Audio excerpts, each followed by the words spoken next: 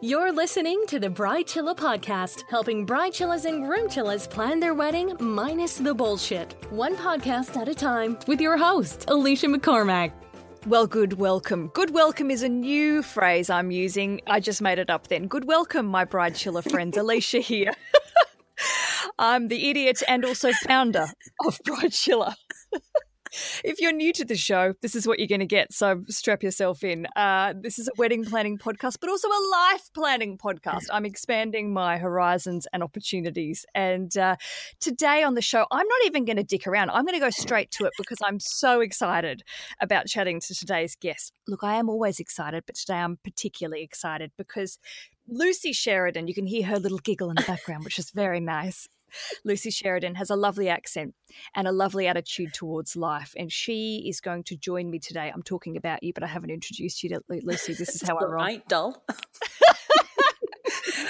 Lucy, oh, good. I like a big entrance is what I appreciate.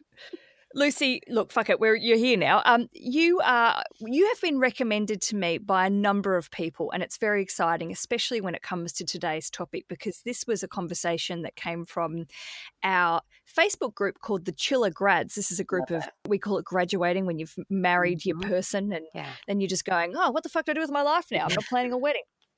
And the conversation happened, and someone said, you got to get Lucy on to talk about this topic. Yeah. So firstly, Lucy Sheridan, welcome to the show. Thank you. If everyone can imagine the aforementioned double backflip now, that'd be great. Here I am. And shall I do a good. Was that the weirdest intro you've ever received? Because I haven't really said who you are or what you do. I've just sort of prattled on. And it's all right. Lucy, you are the comparison coach. You have been recommended to me by our lovely mutual friend, Sarah Powell, who I must say was on episode 326 of the show, and she's a fucking legend. I love her so much. She's like a glass of champagne, Sarah, isn't she? Like, even being around her is just like a tonic, and she really is. It's interesting, like I have a lot of conversations about like authenticity online and that kind of thing, and Sarah will be the same on Instagram as she would be if you were out for dinner or you bumped into her in like the Tesco self-checkout. Like Tesco is like a big grocery store in the UK if you're listening outside the UK. But if you bumped into that, she'd be just the same. She is such a beautiful person inside and out. When I met her in real life for the first time, I was like, oh, we're best friends. And consider yourself formally adopted. Yeah, exactly. I'm just like, I'm in. Yeah. I love you. And look, we discussed the sort of challenges of choice and how choice is stressful. And I'd highly recommend if people are interested in listening to that episode to go back and listen. Yeah. Lucy, I've been following you on the Insta and on the socials, and I know we've got a lot to talk about, especially when it comes to looking at comparison and social media. But I should say, before we start, I haven't even asked you who you are and what you do. I'm just so excited. That's wonderful. I am Lucy Sheridan. I'm the world's first and only comparison coach, which doesn't leave me a lot of wiggle room on LinkedIn if I'm looking for a box to tick. I am going to say that. But my work, and if I can be so bold, my life mission is to help people stop comparing themselves to others. And when they put me in the ground, like my vision is that hopefully I will have helped 1 million people. So that's kind of what gets me up in the morning. It is super niche, but interestingly, with the taboo now dissolving, we can look forward to more open conversations. I've been talking about comparison, not just through social media, because it was around before and it'll be around post a social media age, if indeed we're any of us are here to see that, fingers crossed. Oy vey. Yeah, exactly. But it affects us not just outside social media, when we connect with social media, it affects us in other ways too. And I'm kind of like obsessed with helping people get over it, because it's been such a weight for me to carry in my own life. So yeah, 5 years in now, not bored, still banging the drum. I love it. And it's such a relevant topic to what we are talking about today, and also just, I suppose, as you said, taking that into our external lives, and I say external outside of the wedding world, where we are just sent so many messages all the freaking time about whether that's other people on social media, advertisers. It's like you can't go anywhere without thinking, oh, fuck, am I not good enough? Oh, yeah, that's exactly it. And it's interesting you say about the messages and the choice anxiety as well, because it might be that for me, because I got married a few years ago and I didn't necessarily have like a scrapbook or a vision or anything, so that made all the options and choices really intimidating. I know I've also got pals that were kind of looking forward to and building up to the day for quite a long time. It was something that has held a special place in their imagination, special place in their hearts, really. And even they were starting to get confused with where to start because of the choice as well. So if you're feeling it, it's real. It's not because you can't handle it or you can't get yourself together. It's because it is confusing and it is overwhelming. Yeah. So much coming at you at once, and you just sort of go, oh, what am I supposed to do? And really, as all my listeners know, I just bang on about it. Just being a party, it's a lovely party, but you're just party planning. Yeah, that's exactly it. And I also think the measure I'm part of a big Irish family, and we had a situation where everyone we invited said yes. So you know where there's that 20% gap you think you've got for shuffle room to get other people off the bench. Not with the Irish. Yeah, exactly. Nope, I didn't go with us. Oh dear me. They don't play by those rules. Yeah, exactly. So everyone said it, which was brilliant. But yeah, it was a lot to take in. And I remember, lots of people have opinions, and Al and I, my husband, started saying, we're the ones at the front, and as long as we're okay, that's it. Oh, good. That's good on you, Al, because that's good advice. Yeah, totally. And I think as well, it's remembering that in your wedding party where you've got one, witness, or you've got 85,000 bridesmaids, it's remembering it's their job to pick up the slack on the day. If anything goes wrong, there's no way you'll know about it. There's just no way you'll know about it, which is a relief, actually. Yeah, you just got to enjoy it.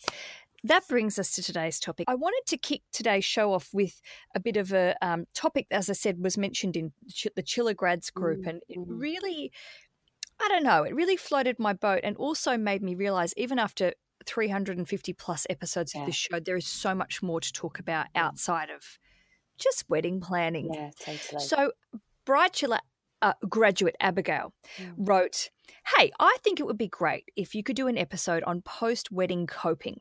It seems to be a trend among us graduates, and I think it would help a lot of future bride chillers to have a heads up.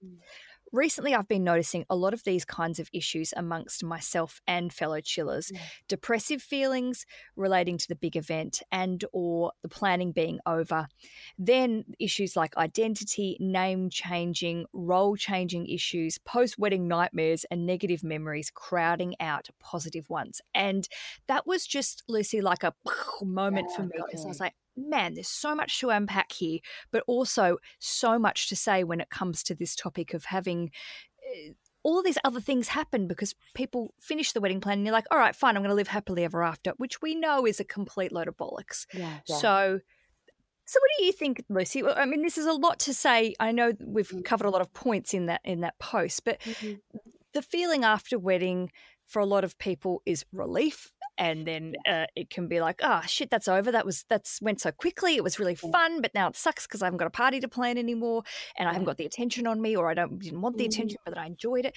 There's a lot to process emotionally. It's such a lot, and I think that's why there's so much to say on this, but I've challenged myself to try and get down to some essentials that I think will be as potent as possible. The first one, and I know I'm in danger of sounding like a platitude, but I'm not going to apologise for that, because I think this is really important. You must allow yourself to feel everything you are feeling.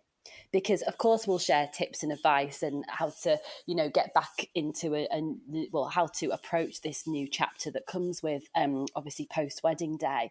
But the inclination and almost the knee-jerk reaction so many times when we're faced with like difficult emotional feelings, really, it's like, how do I think myself out of this? What do I need to do? Whereas my invitation to each of us is to just feel it, be really kind and really compassionate with ourselves as part of it, because it's not because you're weak, and it's not because you're being emotionally unstable, not that there's anything wrong with either of those things. It's about just allowing yourself to have the experience it needs to be. And the reason why is, if you don't meet it then, even if it's in a gradual way, it will come and bite you on the arse down the line. And what will happen? I've seen it happen before. You'll push a door instead of pulling it, and you're like, I can't even open doors now, It's a bit like that. Yeah, exactly. I get a bit like that when I've got PMT, to be honest. Me too. I can't even make make a cup of tea? How am I supposed to live on planet Earth? But anyway, not my therapy session.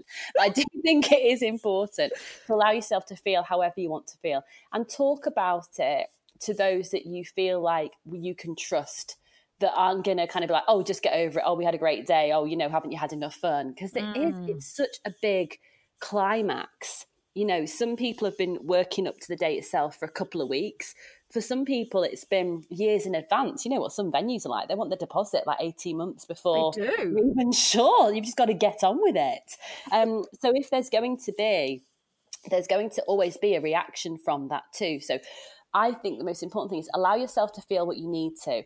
And now some of us will be over the hump in terms of, we've had our wedding actually, so a couple of weeks maybe down the line or even month, and it's not going away. Well, this then I think provides the invitation to be gentle with yourself and allow yourself to kind of release those feelings and start to look gradually in your own way to what this new chapter looks like for you now. Like, what does it actually look like? Because what's great about getting married is lots of things in our relationship and in our lives stay exactly the same. Mm-hmm. So I'm still going to leave my wet towels on the floor. I've been doing it since I was 15 and no one's going to help me. 20 years Lucy Sheridan. Yeah, I'm like, come on then, Mum. Mum couldn't make me change them. My husband certainly can't.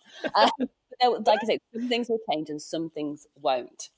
And so it's allowing yourself to take with you everything that felt good and that is still aligned with you from life before you got married and welcome it through the doors with you into this new chapter. Because I think where some of the discomfort or unsettled feelings can come from is this idea that almost like an axe has fallen.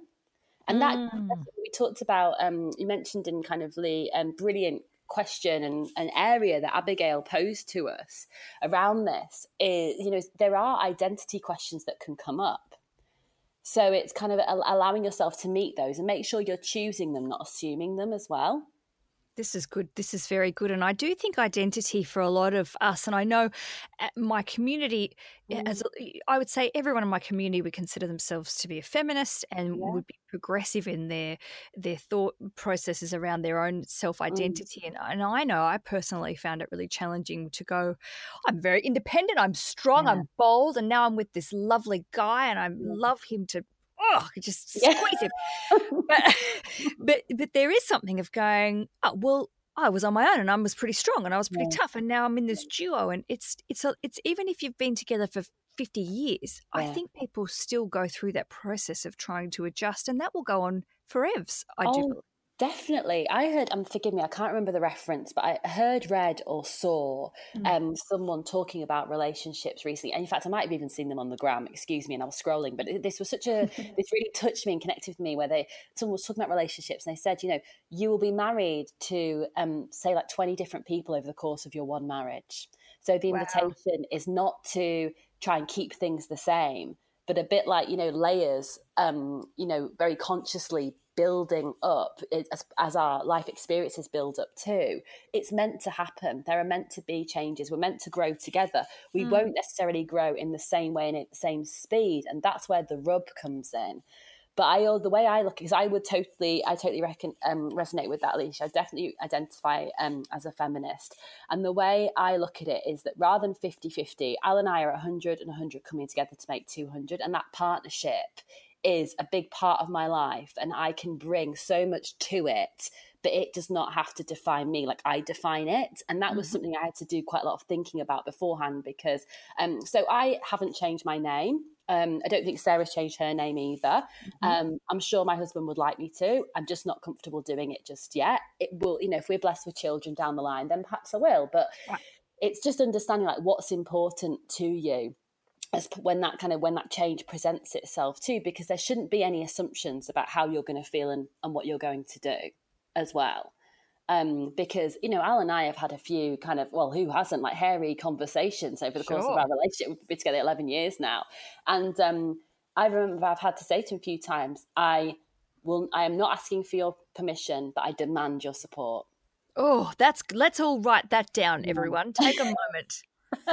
Because, that is a really important, like that, whether you've been together 2 days and you're going to have a shotgun wedding, or you've been together, like you say, 50 years, part of my agreement, and this wasn't in our vows because they weren't exciting, but part of my agreement with him and our agreement together, which is arguably more important than what was said in front of any legal or religious representative, is that I will back him and I will accept him.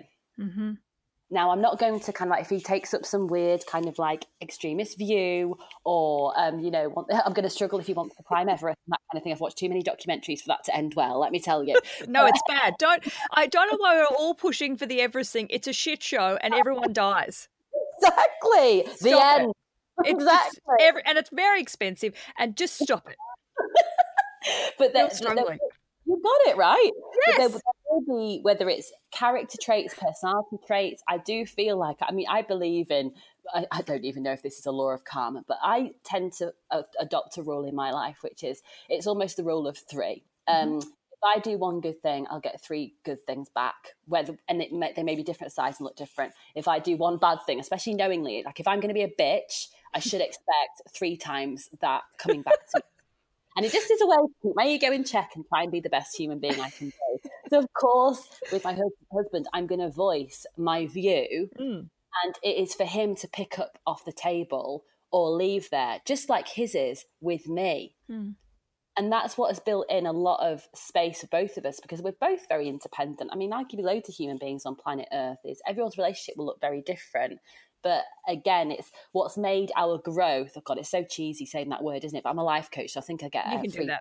You get I'll 10 bob points in a minute as well. Don't worry, I'm building up to it. But what makes that growth, I'm not going to say necessarily easy all the time, but certainly manageable and expansive, and keeps us going in the same direction. Is this, like I say, it's like we're never asking each other's permission, but demanding that support there. Now, I might not agree with everything he's got to say, but I'll back it anyway. Do you know what I mean? And obviously not kind of without question, like kind of like, what's the word? Like, it's not about obeying. But I think I like to come at it. The way I treat him the way I want to be treated. And I ask the same of him too. Because sometimes our partners can get the butt of us. Like if the tube's been delayed, we're horrible to them, but we speak to our mum or friend 10 minutes later and we're a ray of sunshine. Yes, absolutely. Really fair. And that's how I think creeks can turn into crevasses as well down the line. I agree. And Lucy, I feel like my husband Rich and I are the same in the sense that I've been in relationships prior where I've yelled, and I'm not a yeller, but there was and this was a very junior relationship, which all my listeners will know ended in a cancelled wedding. Oh, Lucy.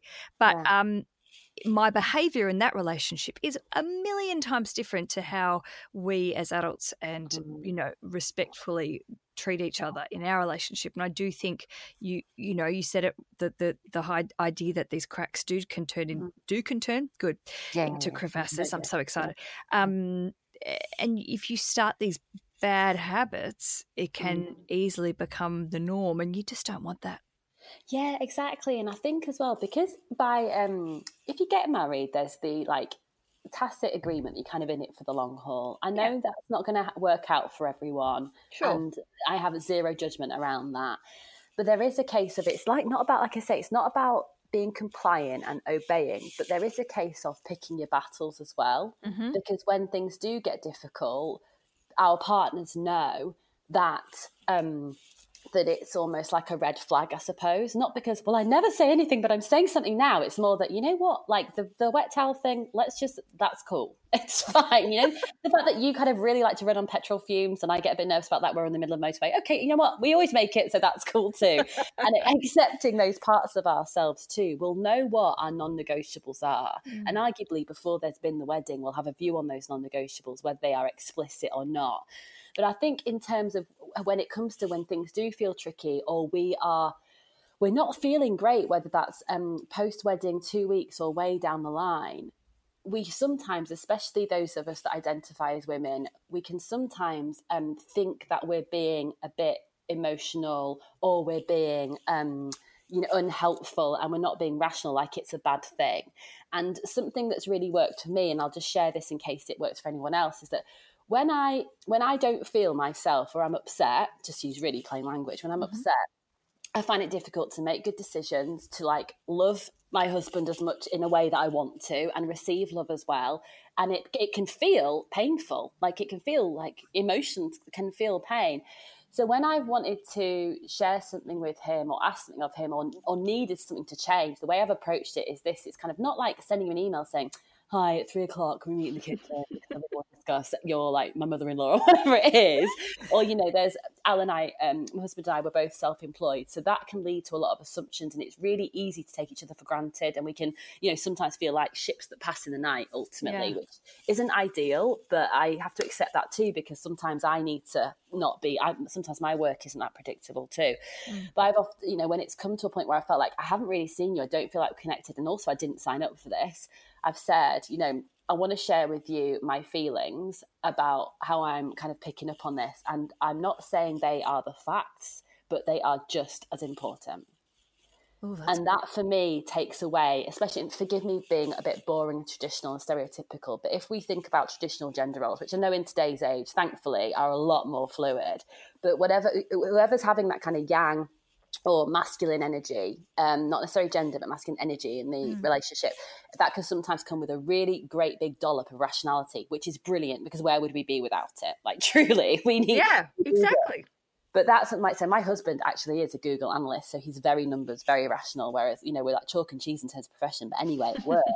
But that's why I have to kind of say that to him, because I don't need my feelings explained to me, because I'm smart. I know how I feel, and I'm an intelligent woman. And so I don't need my feelings explained to me. What I need is him to hear the effect they're having on me, because that affects him, and it's affecting my perspective, and it's affecting my opinion of him, which is affecting our marriage. And he's in that too, and that's important. So if you are kind of feeling like I'm having this come down feeling, or there's comparison creeping in, it's okay to speak to your partner and have that conversation, which is, I know this might sound a bit serious, but I do need to talk about it. And they might be feeling the same way too. Oh, invariably, I bet they are, but they're kind of feeling like, oh, we have to just get on with things now. We've had our turn. Whereas actually this could be a really great assignment in, oh, here's our 3.0 approach to communication. Now we're married. And it doesn't have to be, I just keep going back to this thought of going, I think a lot of people just go, we're married now and we'll just continue with our life, and you're just like, actually hold the phone.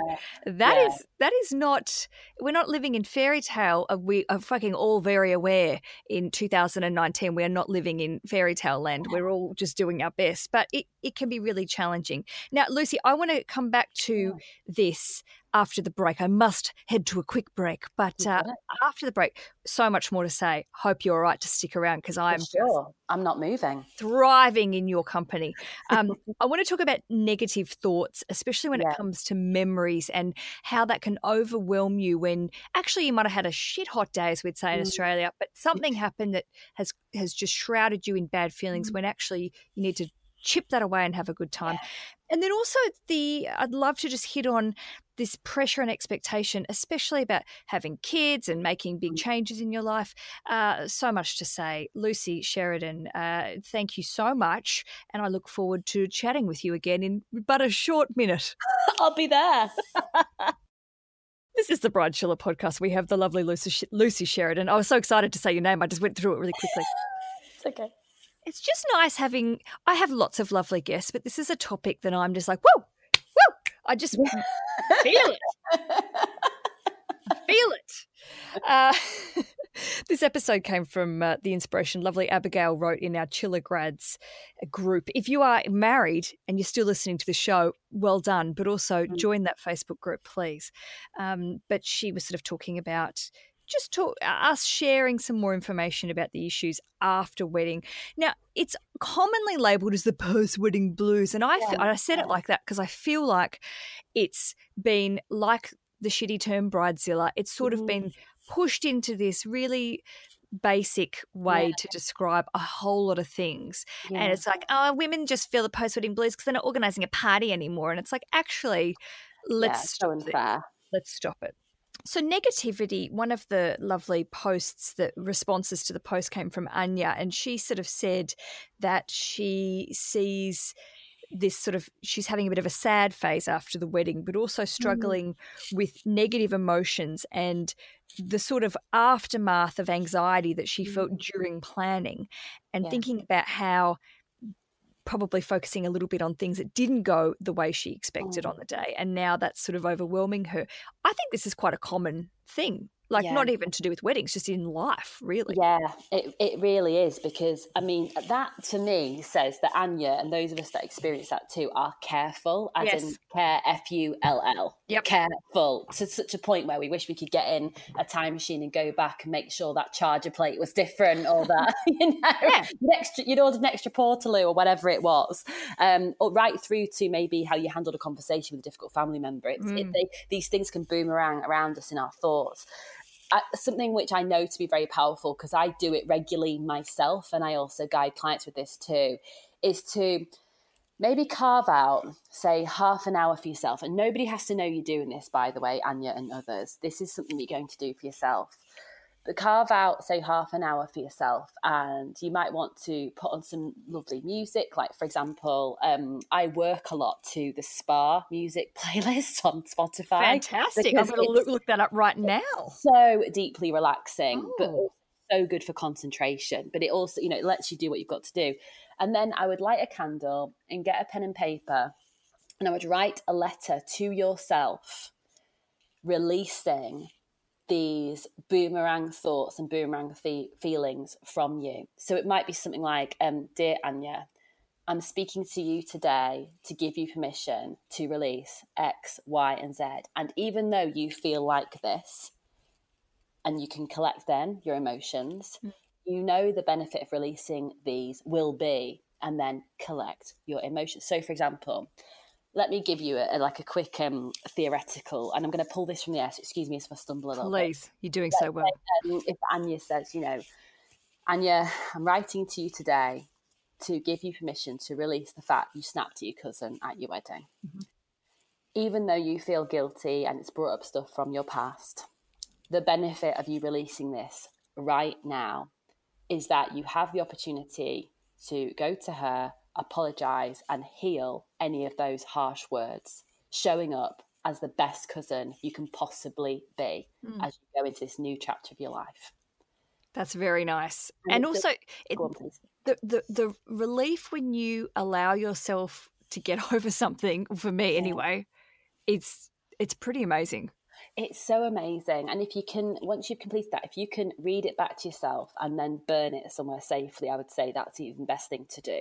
And just to build on what you said there, Leash, we sometimes feel like if we're not feeling great, if there are negative thoughts, we have to then try and get into the world of possibility. And then we see people on Instagram that are, metaphorically speaking, kind of like punching the air and skipping through a meadow naked, and life's amazing, and there's unicorns everywhere, right? I mean, that's great. That is could be like the opposite of how we're feeling. But don't forget, neutrality is sexy. If you can go from being hung up on it to just not thinking about it that much anymore, to then going to not thinking about it at all for a little while, to then it revisiting you in a year's time and oh, hold on, that's gone now. That's brilliant. That's powerful. So powerful, because what that means is that you are releasing it, you are getting over it, you're growing through it as well. There are techniques you can use relating to NLP, neuro-linguistic programming, and CB.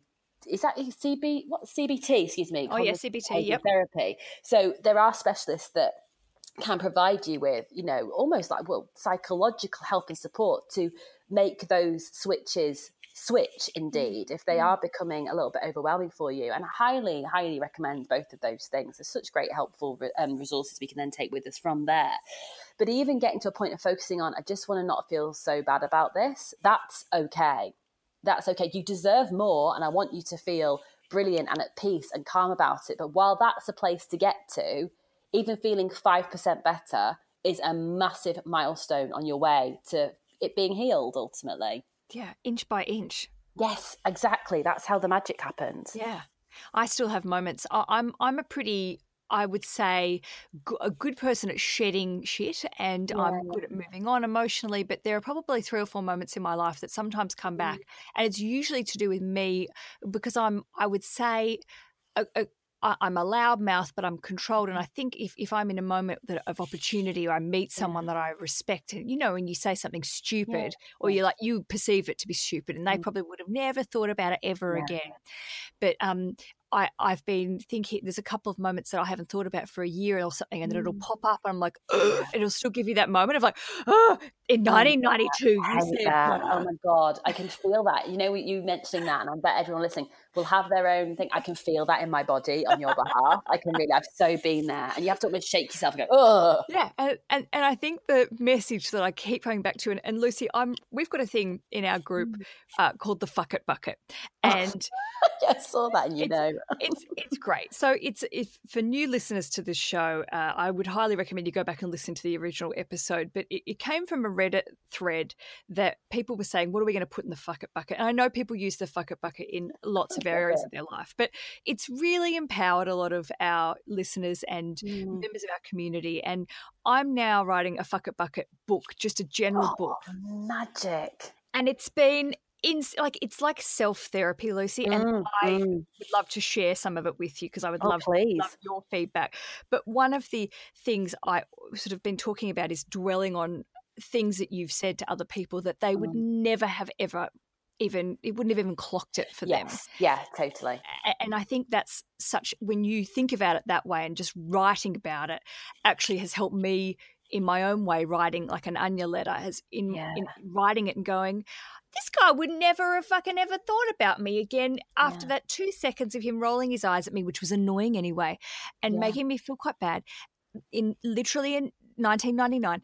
And just get over it, Alicia. It's not affecting you. So fuck a bucket, I say. I love that. Put it in the fuck it bucket 1,000,000%. And be conscious when you start taking it out the fuck it bucket again. Yes. You know, and if there are those things that are persistent and that do keep revisiting you, it's okay to get a bit of help. See a coach. Like I've had therapy. I'll have therapy again in my life. I love therapy. I wouldn't be where I would be today. It's like if all like the megastars and successful people have a therapist, get a therapist. So, I know it's not necessarily accessible for everyone, but there's lots of different options to it. But if there are things that just won't go away, you're too special, unique, and precious to have to go into your old age with that stuff. Yeah, are. It's not, and it's our very. I think you so right. Like our parents' age, I think a lot of baby boomers carry a lot of shit with them that they could have just gotten rid of and been better people for themselves and their families if they had dealt with it. And as you said, it's accessible. I mean, we can look at us talking on the interwebs right now. There are people that you can, coaches you can work with that you don't have to go and spend hundreds of dollars or pounds to go and see them every week. You can make it, but you have to make that happen yourself. Yeah. And getting support from what's interesting about getting married or just growing up, and label growing up whatever you need to, it'll be different for each of us, but we joke about adulting, etc., is that there will be, I had this great expression which has been a real compass thought for me over my life, and it was, I heard Iyanla Vanzant say it, and she's kind of like a spiritual psychological, she's God, writer, and I think she was on Oprah or something like that, and she said, as were you, by the way. Just cash. That could have been on Oprah. But she said, people come into your life for a reason, a season, or a lifetime. And some of your mates now may not be able to relate or support you in the way you need now. And so that's okay to either just speak to a couple of chosen people or make new friends and just keep it to speak to a couple of people in a WhatsApp side chat as opposed to the 20 people from your school group. Because people often, pretty much always want to help and support you. They always do, but they can't sometimes. It's like I'm an entrepreneur. I've got a couple of wicked mates that one of them's a midwife. She saves lives most days. I'm not going to go, oh God, babe, I think I've lost 100 people on Instagram. She'll be like, what are you talking about? And please leave immediately is the second point. So I'm not going to ask that of her, but I know, with personal stuff, emotional stuff, she's totally there for me. And it's about our invitation as we grow up, no matter what our age is to keep seeking out people that can bring something to our lives, and we can equally fill the space in their lives too. I used to have this, it was a myth really, Leash, that I thought once you got to 30, that was it, you've got your mates, and everyone's on the bus now, so close the bus door. We're off. Exactly. So I'll be 36 this year, 2019, and I have, over the last couple of years, Sarah's one of them actually, I've made some really fucking good friends. you know, and I'm not going to put a time limit or pressure on it or say, you know, we'll be together like, you know, friends till we're old ladies. I certainly hope we are. But it's the thing about life stages, you know, friends that aren't married, they feel like they can't connect with you. You can't connect with them anymore for whatever reason, because you've been through something and they haven't, just like they've been through things and you haven't as well. But it's about, don't be afraid to seek out new support groups, whether it's even sliding into someone's DMs on Instagram saying, you don't know me, but I really loved what you said there. I've been feeling it too. Have a great day. Oh, that's great. That's how some of my conversations with my now best mates started. Wow. That's great. I'm so happy you said that, because I recently had a bit of a lovely experience with an old friend who we hadn't had a falling out. We just sort of became distant, and I moved countries, and she then is going through a divorce, and she messaged. I'd put something up on my personal Facebook page, and I never really share anything, and we just put a book out, and I was pretty excited. I was like, you know what? I never talk about any sort of personal achievement. Post something and just say, here's what we've been doing for the past 4 years and why you might not have seen us all. And she, because we're hermits that just make books, but she posted a lovely little comment, and it triggered something in me to go, I'm going to write to her, because I know she's going through a time that's not great, and I miss her. And we ended up having this like 3-hour video chat, and I realized exactly what you just said, that there are times that we didn't need each other, or we didn't perceive to need each other, and we clicked back into this old chat. And she was one of my bridesmaids, so I mean we were it's tight. But she was so honest, and I so respect her for saying, "Oh, I was pregnant, and I didn't think you were that into having babies, and I felt like I wasn't being supported by you, but now I realised you were trying, and I was deflecting." Like, her honesty really touched me, Lucy. That is really like grown up, you know. Like yes, exactly. That's big stuff to say, you know, like, I'm not perfect and you're not perfect, but I'll take responsibility only for my imperfections. Because I think it's important to say as well, when things do drift or they just, like you said, there's a distance that comes there. It takes two people to participate in that. It does. And that's like, you might be listening and think, I don't like what you're saying there, because I've tried texting her. I tried 8 months ago, I text her, and it's like, well, that sounds like, you know, you're holding a grudge. You've got to be careful about that. Yes, that will like beat up your insides. You're too good for that. But it does take a couple of people to participate in it. So arguably the pressure's off both of you. You know, it doesn't mean withholding support, withholding love, far from it. But don't beat yourself up that like, oh, you know, we lost touch. Like, yes, both of us did.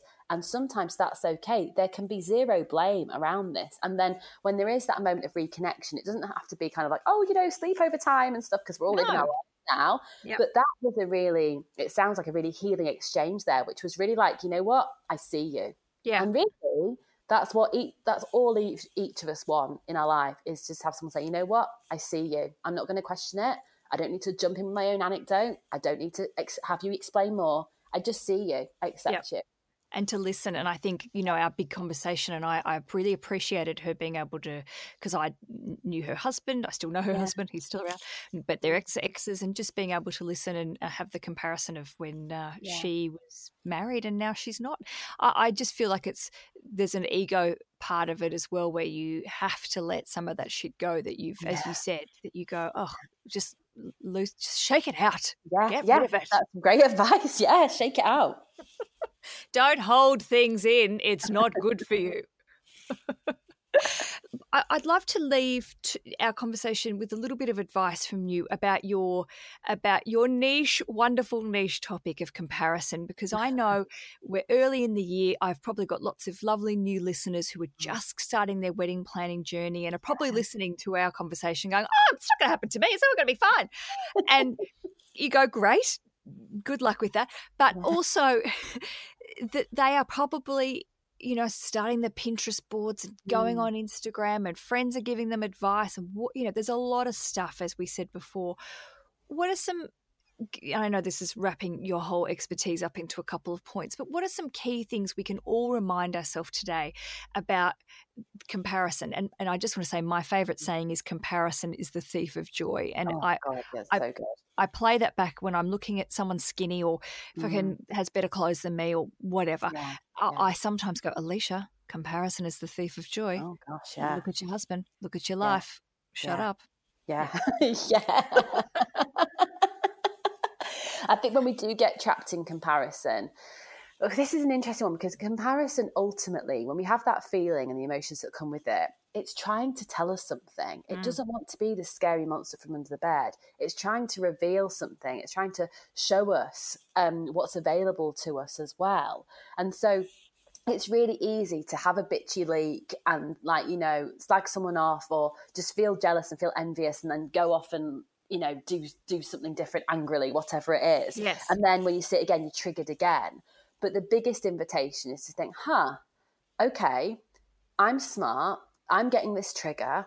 I'm not making this up. So what is this ultimately trying to tell me? So, for example, if you're seeing someone continue with their wellness journey, say way after the wedding, and they're keeping up with the gym and whatnot, that kind of thing, and you feel like you're unraveling a little bit, it's like, okay, well, what does that mean about my sense of self and my health? Maybe I do need to make time to meditate in the morning. Maybe I do need to actually be able to get to one yoga class a week, or whatever it is that's going to keep you in your own lane, working towards your own vision relating to that. And I think something which is really powerful, I'm going to quote this because my friend who's a coach, Corinne Worsley, was the one that originally shared this with me, and it was like the sound of 1,000 pennies dropping. If you see someone that's got what you want, whether it's a feeling or a thing or an experience, like, you know, just I remember kind of like a little while ago, I saw someone tagging themselves in the Maldives saying, "Back in my happy place." I'm like, oh my God, what are you doing going to the Maldives more than once, you bitch? Do you know what I mean? I'm like, you're 28 years old. You have no business being in the Maldives more than once, for God's sake. But anyway, this is not my therapy session. But you see someone that, like I say, is living what you want, experiencing what you want, being who you want, ultimately your future self wants to be. It's about looking at them, and if you can, point your finger and say the words and say, "Good for you," and the same for me. Good for you. And the same for me. And when Corinne said this to me, I was so delighted, because it was like I could see in Technicolor in a different way. And I started almost analysing why that was so powerful. And the reason it was so powerful is that what I understand is that you can't be positive and supporting yourself and someone else and also be down on yourself too. It's like your system has to lead with one message, and one has to override the other. And luckily, and in a very empowered way, that will mean that you'll bat for yourself. So instead of seeing a comparison trigger and thinking, oh, that's another example of what I can't have and what will never happen for me, it's like, hold on a second, good for you and the same for me. I want you to have yours, boo, and I'm going to have mine as well. And I'm going to stay in my own lane until I make it happen for myself. It might be next week, it might be next year, it might be something which is a 5-year long anecdote, but I'm going to do it for me. And the idea of not feeling happy for your friends when they're successful, I feel like, again, goes back to ego and exactly what you just summed up, the idea of just being able to go, what am I doing? What can I do? Rather than go, oh, I hate them because they've got the job, they've got the extra money. And it eats you up, and it's not good. It does. And the thing is, it's like, it's totally natural as well to feel like that. I get stings of it too. Like, for me, my comparison free like mission and that hashtag, it's an aim for point. I would say I'm like 80% free from comparison. There's still like a 20%, which is like, you know, tendrils of weeds around my ankles. And every day I'm trying to cut away at them to be the person I'm here to be and not affected by all that shit. But what I'd say is, when you do feel that moment, especially with friends, because who wants to be that person? I mean, I want to be supporting my friends all the time, but I don't always get it right. But a word of advice on that, which I find works really well for me, is that let it run through your system. So, for example, it maybe doesn't apply so much in the modern day, but, you know, with our parents, and like, if they put the wrong petrol in their car and they realize, like, oh God, the first thing would be like, do not turn on the engine. Yeah. And yet, if you did, you've got to, like, well, obviously call the roadside assistant, but also you've got to let it run through the whole system of the car itself. And that's why I invite you to do, next time you see a post or you hear an anecdote and you kind of leave the pub like, fuck's sake, can she just take a day off being amazing? Do you know what I mean? It's about allowing yourself to feel it all the walk home, feel it all the way through making dinner. Let it run through your system, because what you'll find is that it will ease and it will cool. So for me, it feels like when I feel comparison, I feel like comparison trigger, whether it's a close friend and I just can't quite get behind them because my stuff is in a funk, or it's maybe someone I idolize on the internet and kind of have under surveillance, but they have zero idea who I am. There's loads of those, by the way. But again, you have a filter effect. But for me, it reminds me a little bit of the feeling of what it might feel like if you know, like on National Geographic documentary programs, and there's like a hot, smelly sulfur water geyser in Iceland or somewhere like that. This boiling, volcanically heated water comes up, spurts up 1,000,000 feet in the air, and then it comes down, it stinks, and it's hot. That's what my comparison feels like. It's in my body. It starts at the bowl of my stomach, works up through my ribs, into my shoulders, then I feel the heat swarm my face. So like, people say like, seeing red. That's what it feels like for me. I would use that to describe comparison more than anger for me personally. So what I do is I put my hand on my belly and I put 2 fingers on my pulse, and I breathe really big, deep belly breaths, because then the adrenaline soothes itself out of my system, and then I can think clearly. And what happens is the more you do that, is the more you will reduce the intensity of the comparison, and you'll also spread out the occurrences of it in the first place. And as you know, comparison is like a primal code in our programming. Like I say, I'm the comparison coach and I still compare myself. I'm not trying to be a guru on the mountaintop. But what I do know now is when I experience comparison, there's something I can do about it. And before I kind of get onto my to-do list about that, I let it run through my system. Just so it can do what it's got to do. A bit like, when you pour wax on your skin, you let it cool and it's done like that. And then you just get on with your life. And then what I found is over the years and over the months now, my comparisonitis bites me once every 9 or 10 months or so. And in the middle of that, I'm just going along my life, either not caring what the people are doing or not bothered by it. And like I say, back to neutrality. That's really sexy for me as someone who's had their life really affected by comparison for years and years. We want to be neutral. I like that so much. And I think we can all just breathe, as you said, aware, acknowledge, be aware. Don't let it get you down. But now you've got coping mechanisms that lovely Lucy has provided you today. So let's all go away and not get shitty about a friend in the Maldives, although fuck her for being in the Maldives twice. No. Sorry, but I think we can all agree. No. It's the middle finger analogy. Or emoji, rather. Whatever. But besides that, girl, we can all move on. But let's just be mindful and thoughtful and just be good to ourselves. That's the most cliche ending I want to say to a fabulous episode, but we've all got to fucking look after ourselves. Yeah, amen, sis. Now, Lucy, you're a goddess. Where can we learn more about what you do? And if people want to work with you, more importantly, can they do that? How can they do that? Yeah, well, I suppose, and we talked a bit about social media, the best place is the gram. So I'm at Lucy Sheridan, or if you look at the comparison free hashtag, you'll find me there. And the reason why I want to share that is because I'm posting every day, often twice a day, and I'm on stories a lot, sharing topical advice on all things life, but with very much a bias of comparison, how you can stay in your own lane. There are a couple of different ways you can work with me, and lots of those are available kind of like through my website, which is proofcoaching.com. At the moment, there's a pause on one-to-one clients because I'm at capacity, but if you want to work with me one-on-one, bob your name on the waiting list and I'll contact you personally in the next 8 weeks or so. And then something that have been a real hit this year, which I kind of feel like really exciting, that's something I've started in the last year or so, is my comparison-free classrooms. And they're kind of like once a month or once every couple of months, and I'll take on a topic and do a 2-hour workshop on it. And it's part coaching, it's part lecture, it's a lot of people, you as a guest, taking away what you need. So the topic so far has been living comparison free, the essentials. I'll be doing that again soon. Self-worth and inner strength. Then there's been focus and follow through, and there's also been one called More Peace Please. But they are very topical, and they're a way to kind of come together with like-minded people, but also give yourself a big old drink from the love bucket, not the fucking You want the love bucket and the fucking bucket combined, but they're for different things. There's lots of buckets. Lucy, you've been it's been a pleasure. You're a pleasure. And just like Sarah Powell, I feel just connected with you. And I do love your Instagram. And what's your beautiful puppy's name? Oh, Monroe. Oh, Monroe. How did I forget Monroe's name? She's asleep next to me now, actually. She's been such a good girl. I've tried to make it as quiet as possible. I kept on putting her out and she kept on finding a way back in. I was like, I had to have a word with her saying, I'm not allowed to have any noise on this row. They were very clear, but she's asleep, bless her. Well, so send her my love. And, I will. I'm so grateful, and please let's catch up again soon. And thank you so much for this time. And I always end my shows by wishing everyone and you, Lucy, happy days. Oh, happy days. Thank you. Ditto. The Bridechilla Podcast. The only place a cookie cutter should be used is in the kitchen. Am I right?